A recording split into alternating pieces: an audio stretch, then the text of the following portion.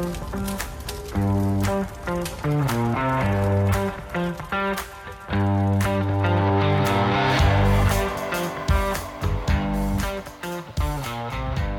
and welcome to Fire Headlines, where we cover the hottest topics in fire service news.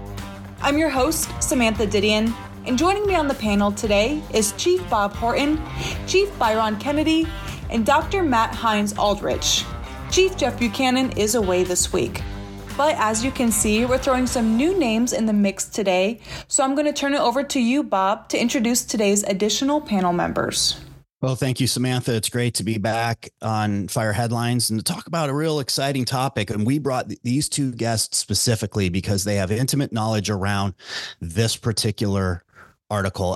Really want to welcome Chief Byron Kennedy, retired Deputy Chief of the Atlanta Fire Department. We are going to go to Atlanta to hear about this interesting story about apartments being built above a fire station. And then joining is Dr. Matt Hines Aldrich, who is an evangelist of community risk reduction. I have been paying attention to him for at least, I'd say, about a decade when I first learned about a lot of his great work. And not just on risk, risk reduction, yes, but the deep level of analysis that he provides on risk. So I always love his thoughts. He's also done a lot of research in this area of mixed use fire stations. So he's going to have some great insight to us. Matt is a senior risk strategy lead at the American Association of Insurance Services, but he too had a history at Atlanta Fire Department, and I'll let him talk about that when we get to that part. So, gentlemen, it is such a pleasure to have you on Fire Headlines. Thanks for joining us. And I'll echo that. Thank you both for being here today because, like Bob mentioned, your guys' experience and expertise will really be valuable with today's topic as we discuss mixed-use fire stations. Midtown Atlanta Fire Station is set to undergo renovation to have apartments built on top. And judging by the Fox News package accompanying this article, a lot of the public seems shocked to hear this new development. Chief Kennedy, what's going on in Midtown Atlanta? What's going on in Atlanta? And just share with us like some of your thoughts about this particular story. You worked there almost nearly 30 years. Share with us some of your perspective here. Yes, sure will. The big issue is that living downtown, we refer to it as downtown. That's a larger area, of course, being downtown within the city blocks. But living downtown has notoriously been expensive. It is expensive. No ifs and buts about it. Even growing up as a child, growing up in the city of Atlanta, I never thought of living downtown. And then when we talk about Midtown, where there are a lot of restaurants now, there's of course the park right there. There's a lot of foot traffic. There's a lot of bars. It's a lot of entertainment in that immediate area where station number 15 is located. Now, I'm very familiar with station 15 as I, from time to time, would fill in there over the past 3 decades of working there. I can tell you that that's a busy station. So the neighborhood needs that station. No ifs and buts about it. Now, station 15 is not one of our older stations, but it is one of those stations that's been around for a long time. It's been there my entire career. So we know it's at least 30 years old. Dr. Matt may be familiar with the age of that station, but it's definitely greater than 30 for sure. I will say that the concept of adding apartments on top of it, the first thing is that for the city of Atlanta to decide to build a complex that incorporates housing as well as a fire station, that's going to be a good deal for them. And it's tough for us to get fire. And I'm saying us because it was us for 30 years, but it's tough for the city of Atlanta firefighters to get new stations. That's a reality across the nation. It's super expensive and it's a very, very long process. So this is one way we can get our foot in the door and get a new station. Those stations are built to last, but they're only built to last for so long. And I think Station 15 it's time for a new one. That'd be awesome. That's right, Chief. Thank you. And you're exactly right. Cost of construction is high, and particularly in these populated urban areas, there's only so much space to build. And if the communities are going to grow and affordable housing and so on and so forth, I think we got to do something about it. Matt, one of the residents in the article says apartments doesn't make any sense. Does it make sense? Yeah, it does actually. I would caveat it saying I'm not sure that in rebuilding a station there's lots of logistical things that may not make sense, but absolutely building apartments on top of fire stations, and frankly, let's extend this out. There are other things beyond apartments. Affordable housing in Midtown Atlanta is definitely an absolute need and is a major challenge and frankly a big political concern there. But frankly, we're seeing this across the country. It's not just apartments that are going over. We can talk about this later, but there's lots and lots of different types of ideas and really innovative kind of mixed use fire stations. But it definitely makes a lot of sense. But there are definitely lots of considerations, and it's not a easy fix. And so, but I'm glad the city is stepping up to do this. Something I've wanted to see them do for a long time. Yeah, and it sounded like maybe this isn't the first time Atlanta has experienced with mixed use facilities or fire stations. Is there some history there that you can tell us about? Yeah, actually, it was sort of referred to in the article as a new and never been tried before. But in fact, actually, Atlanta does have a really successful long-term model of using of what's like what we would consider a mixed-use fire station. So, Atlanta Fire Station 3 up in Buckhead is actually a fire station, a standalone fire station, but it's basically within and sort of surrounded by a mall parking lot, kind of multi-story parking lot. And that's been around so long. In fact, when the mall expanded, they needed the land that old fire station was on. And so they actually built a new fire station within another part of the parking garage that they were expanding. So I forget exactly how long it's been now, but something in the neighborhood of 25 years or more, maybe even longer than that. Atlanta has had a fire station in a parking garage, which is effectively another really innovative use of kind of a mixed use fire station. Samantha, you might remember when in Southern Oregon, we built a fire station and we were doing all the community, outreach and things that you should do when we were planning that. And, we had residents that were concerned, and I think appropriately so, at the, noise created by a fire station. And what I found, kind of humorous after the fact is we were building the fire station in conjunction with a middle school. The middle school was already there. So I can't imagine for one second that the firefighters could be noisier than middle school, but we do operate there 24/7, and the school doesn't. Chief Kennedy, what are your thoughts about the noise? You're living above a fire station. Even in the article, they just went right to the siren. I guess I reflect a little bit. If you live in an urban downtown area, sirens is just normal part of the day. Like that's happening around the clock. So it's probably no different. I don't know. Did you have any thoughts on just what would it be like to live above? I mean, you lived in a fire station, so you at least you know that part of it. What do you think about being the fire station's neighbor? No, I tell you, you're absolutely right. I recall back when I was a captain, this was back in, I don't know, 04, 05. We had, it was a pretty, I won't say heated, but it was very, very well debated, at least, about firefighters using our sirens leaving out of the station. And guess what station we're talking about? It was specifically Station 15. And now there are even more apartment buildings. I mean, I don't know, 40, 50, 40-story buildings all around that fire station that wasn't there when I was new on the job. So I'm sure the concerns are still being expressed. But yeah, it happens. And it's obviously illegal for us to travel emergency without those lights and sirens, not just lights only. And that's what the residents were actually offering, saying, hey, can't you guys and girls ride down the street with just your lights until you get away from our building and then turn on the siren? But unfortunately, it doesn't work that way. So it's a real concern. It's a real concern. But I will say that I've been in one of the buildings near the fire station when they were responding to an alarm. And, the newer buildings are not totally insulated, if you will, but the sound reduction is considerable compared to a regular residential. And that being the heart of downtown Atlanta, many of you already know that when we catch an alarm, I don't say we send the world, but we send multiple units. And it's not just going to be those 2 units or 3 units that are in that particular station. It's going to be others that are coming right down the street going to that same alarm as well. So yeah, it's a real concern for for residents, but some people prefer to have that trade-off, and others don't really want it.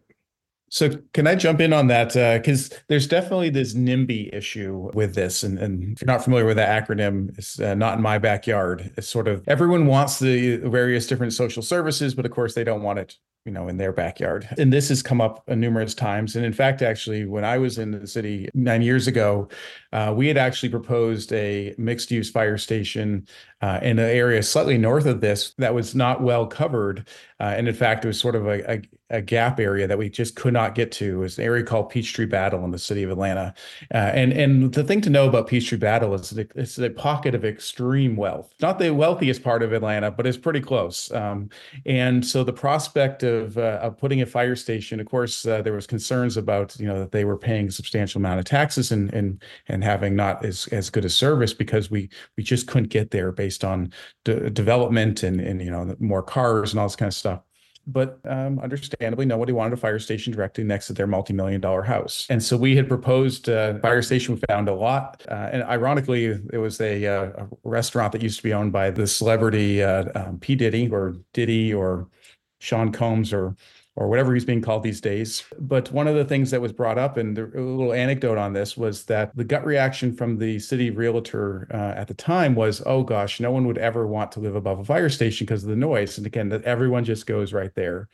But the interesting thing is, this same person had just got done talking about 5 minutes prior to this about, and basically sort of raving about how they were just in the process of building or signing a deal to build a hotel directly between several of the runways at the airport. And so he was on one hand talking about like how amazing this was that they were going to build this hotel and it's going to be very unique directly between two runways.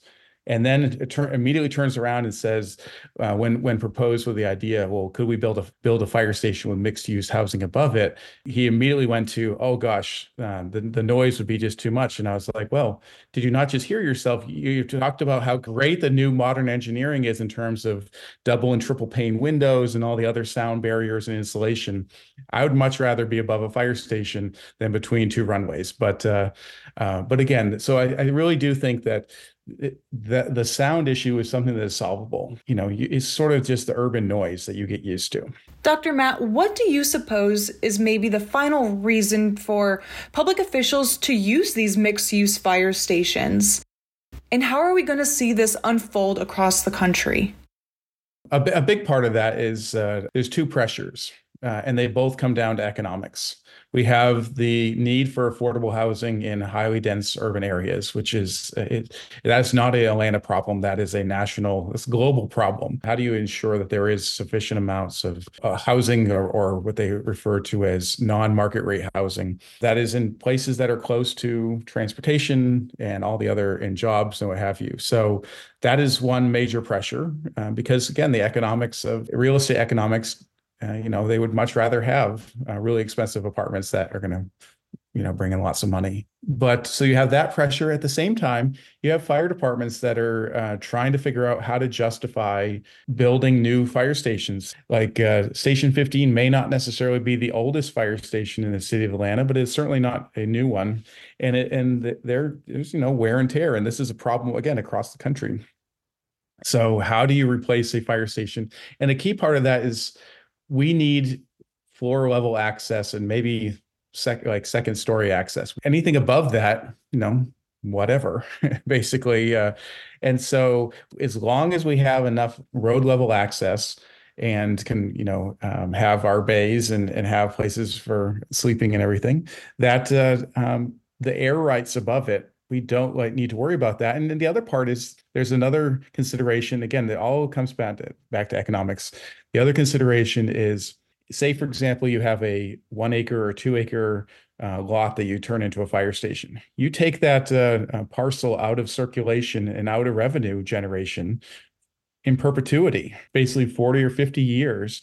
The city is not going to get any sort of revenue from that parcel. So not only does it cost a whole lot of money to buy the parcel, then you have to build the station. Again, that's more money, but then you also are not recuperating any of that money. And so that's really why a lot of cities are kind of saying, well, we have all this air above our fire station. if we can get somebody, even better yet, if we can get somebody else to build the fire station for us, and in fact, that's what is happening in many of these communities.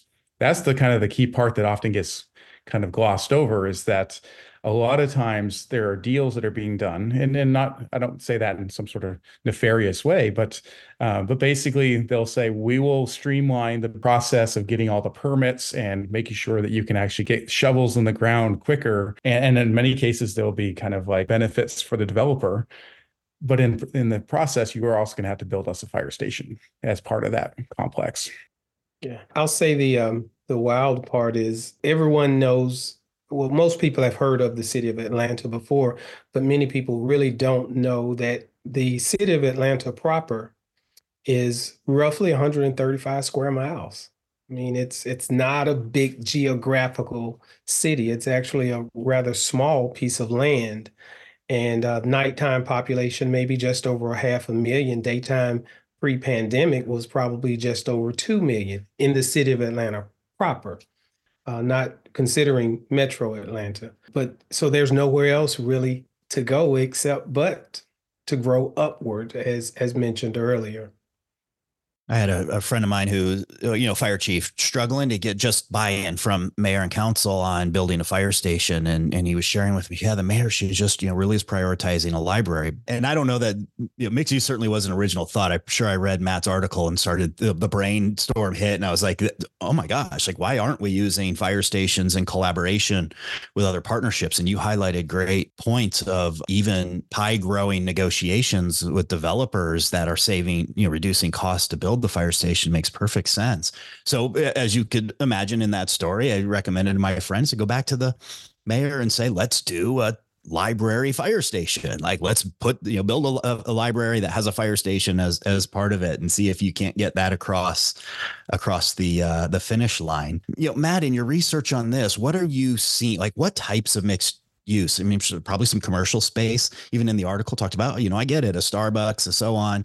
What are you seeing as some of these creative mixed use experiences? And Chief Kennedy, weigh in as well, because you're in consulting now, working with different fire chiefs and communities.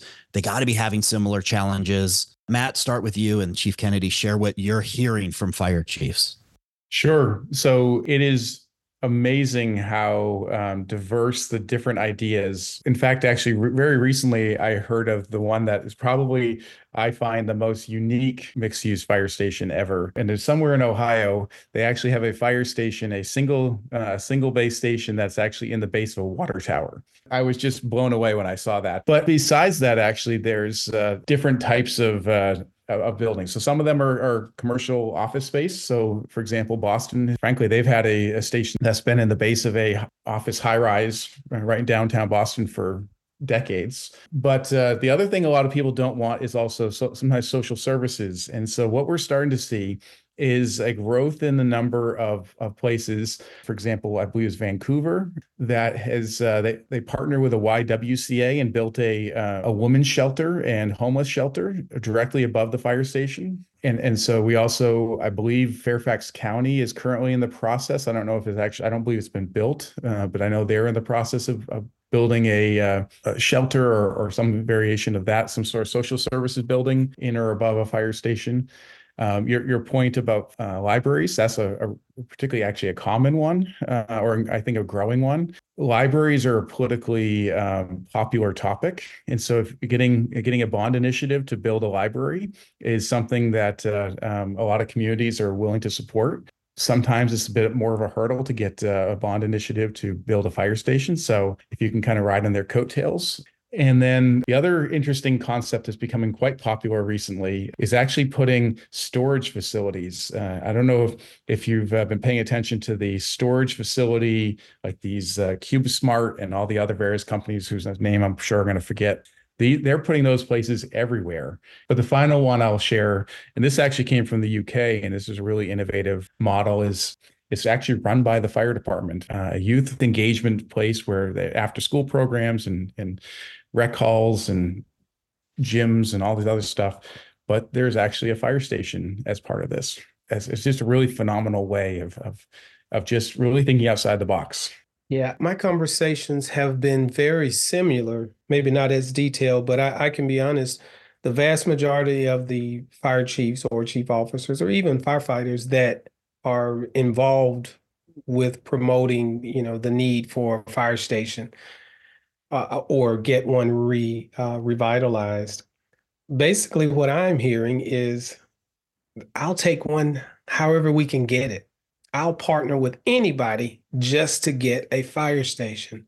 Uh, Dr. Matt mentioned a second ago hurdles. And to be honest, that's a huge hurdle. When I was sitting as number two with the fire department, I saw quickly how some of those hurdles can be they're real. No one's purposely trying to block it, but there are just so many hurdles to getting funding that you need for a fire station. And once you get the funding, then you have the delays. And then by the time it's time to get ready to break ground, well, the price has gone up and you have to go back for more funding. And that's one of the, in my personal opinion, one of the benefits of private companies doing this is, or partnering with a private company, because they typically move a little bit considerably faster than many of our governments do as we put the dollars together to make things actually happen.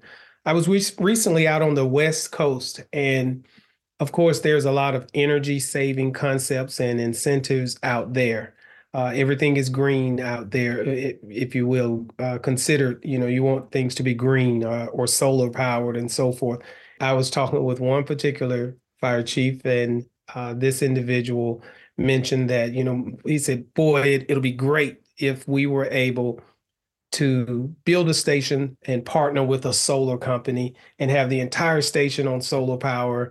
And that solar company does this. And however they do it, the point is the building would be as a partnership for a dual purpose. And the primary purpose is saving energy in this case. And then they would get a fire station out of it. So once again, it just goes back to we'll take it however we can and we'll partner with whomever we can. Some people have actually, in a conversation really recently, an individual mentioned that why don't we build a fire station out of 3D modeling? They're doing that a lot now. Let's use 3D modeling or 3D printing rather, and build a fire station. I'm sure we can get somebody to do it, and once again, everybody's just trying to say, let's think outside of the traditional fire department box, if you will, and get it done. So yeah, everybody's hungry for new construction. Everybody's hungry for space. In this case, for Atlanta, the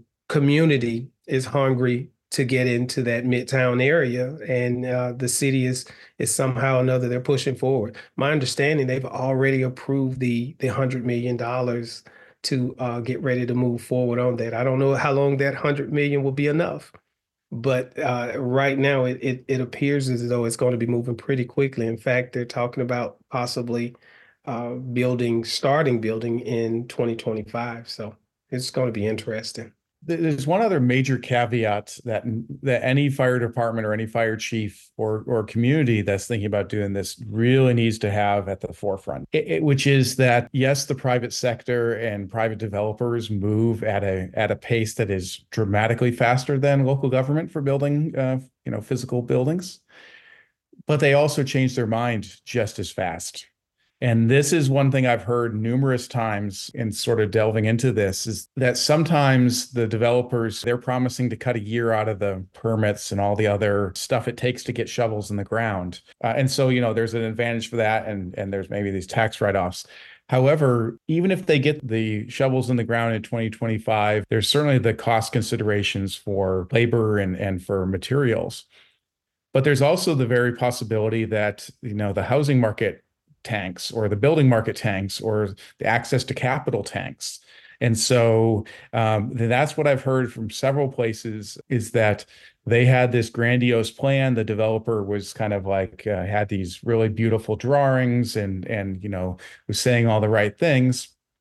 Once they were kind of like on the cusp of beginning construction, the developer lost access to capital. They realized that the numbers didn't quite work out, and then they decided to pull the plug on the project. And so then the city's kind of holding the bag like, wait, that was going to be our fire station. What do you mean you're not going to build this high rise after all? And so there needs to be some consideration when when you're talking about all the incentives and all the other ways of encouraging developers to partner in this type of project, there really needs to also be some consideration put into requirements and/or language, like contractual language, that basically says that you can't get halfway through the project and run out of money and just say, well, we got half the building, but then, the bank cut us off and we just walked away. Because unfortunately, sometimes that happens in commercial, particularly commercial real estate with the market the way it is right now. That is definitely the big wild card here that needs to be factored in by communities. Absolutely. Thank you for bringing that up. And before we wrap up today, I want to give the panel some time to share with our listeners any projects they're working on or even material in general that they would like us to know about. Dr. Matt, we'll have you start first. Sure. So actually, I've done a lot of research, background research, trying to find other examples of mixed-use fire stations. Initially, this was just a Word document that was basically intended to help the administrators in the city of Atlanta see that this was not a novel concept. But I ended up just putting it on medium.com, which is just a way to self-publish some stuff. So I figured if I've done the research and, it's out there. And so you can find it, it's the title, Mixed Use Fire Stations. Chief mentioned earlier, I do a little bit of consulting since I retired, and kind of what I do now. My biggest problem now when I wake up in the morning is, what are we going to eat for dinner? So it's been a blessing, if you will, and but that's what I do now. I've done quite a few sessions on diversity, equity, and inclusion. I've done several keynotes and so forth, as far as leadership keynotes and so forth. But outside of that, I'm just enjoying life. I still love my fire service, so I'm still heavily involved in that as well. Yeah, I love how humble Chief Kennedy is. Folks, this is a wealth of knowledge, and his contributions to the fire service didn't stop on that 30-year on the day retirement. I bet he's as active as ever. Go check him out on his website, kennedyconsultingfirm.com, and check out the type of work that he's doing, because he's helping the fire service. He's helping communities. He's helping leaders evolve. And for both of you, just so grateful for your time and sharing your insight and perspective to our listeners. Thank you so much. Yeah, thank you all for joining us, and thank you to our listeners for tuning in. A link to today's article, as well as Matt's article and Chief Kennedy's website, can all be found in our show notes of this episode. If you haven't already, go follow us on social media, where you can submit questions there or by emailing us at fireheadlines@wfca.com. We'll see you back here next week for more Fire Headlines.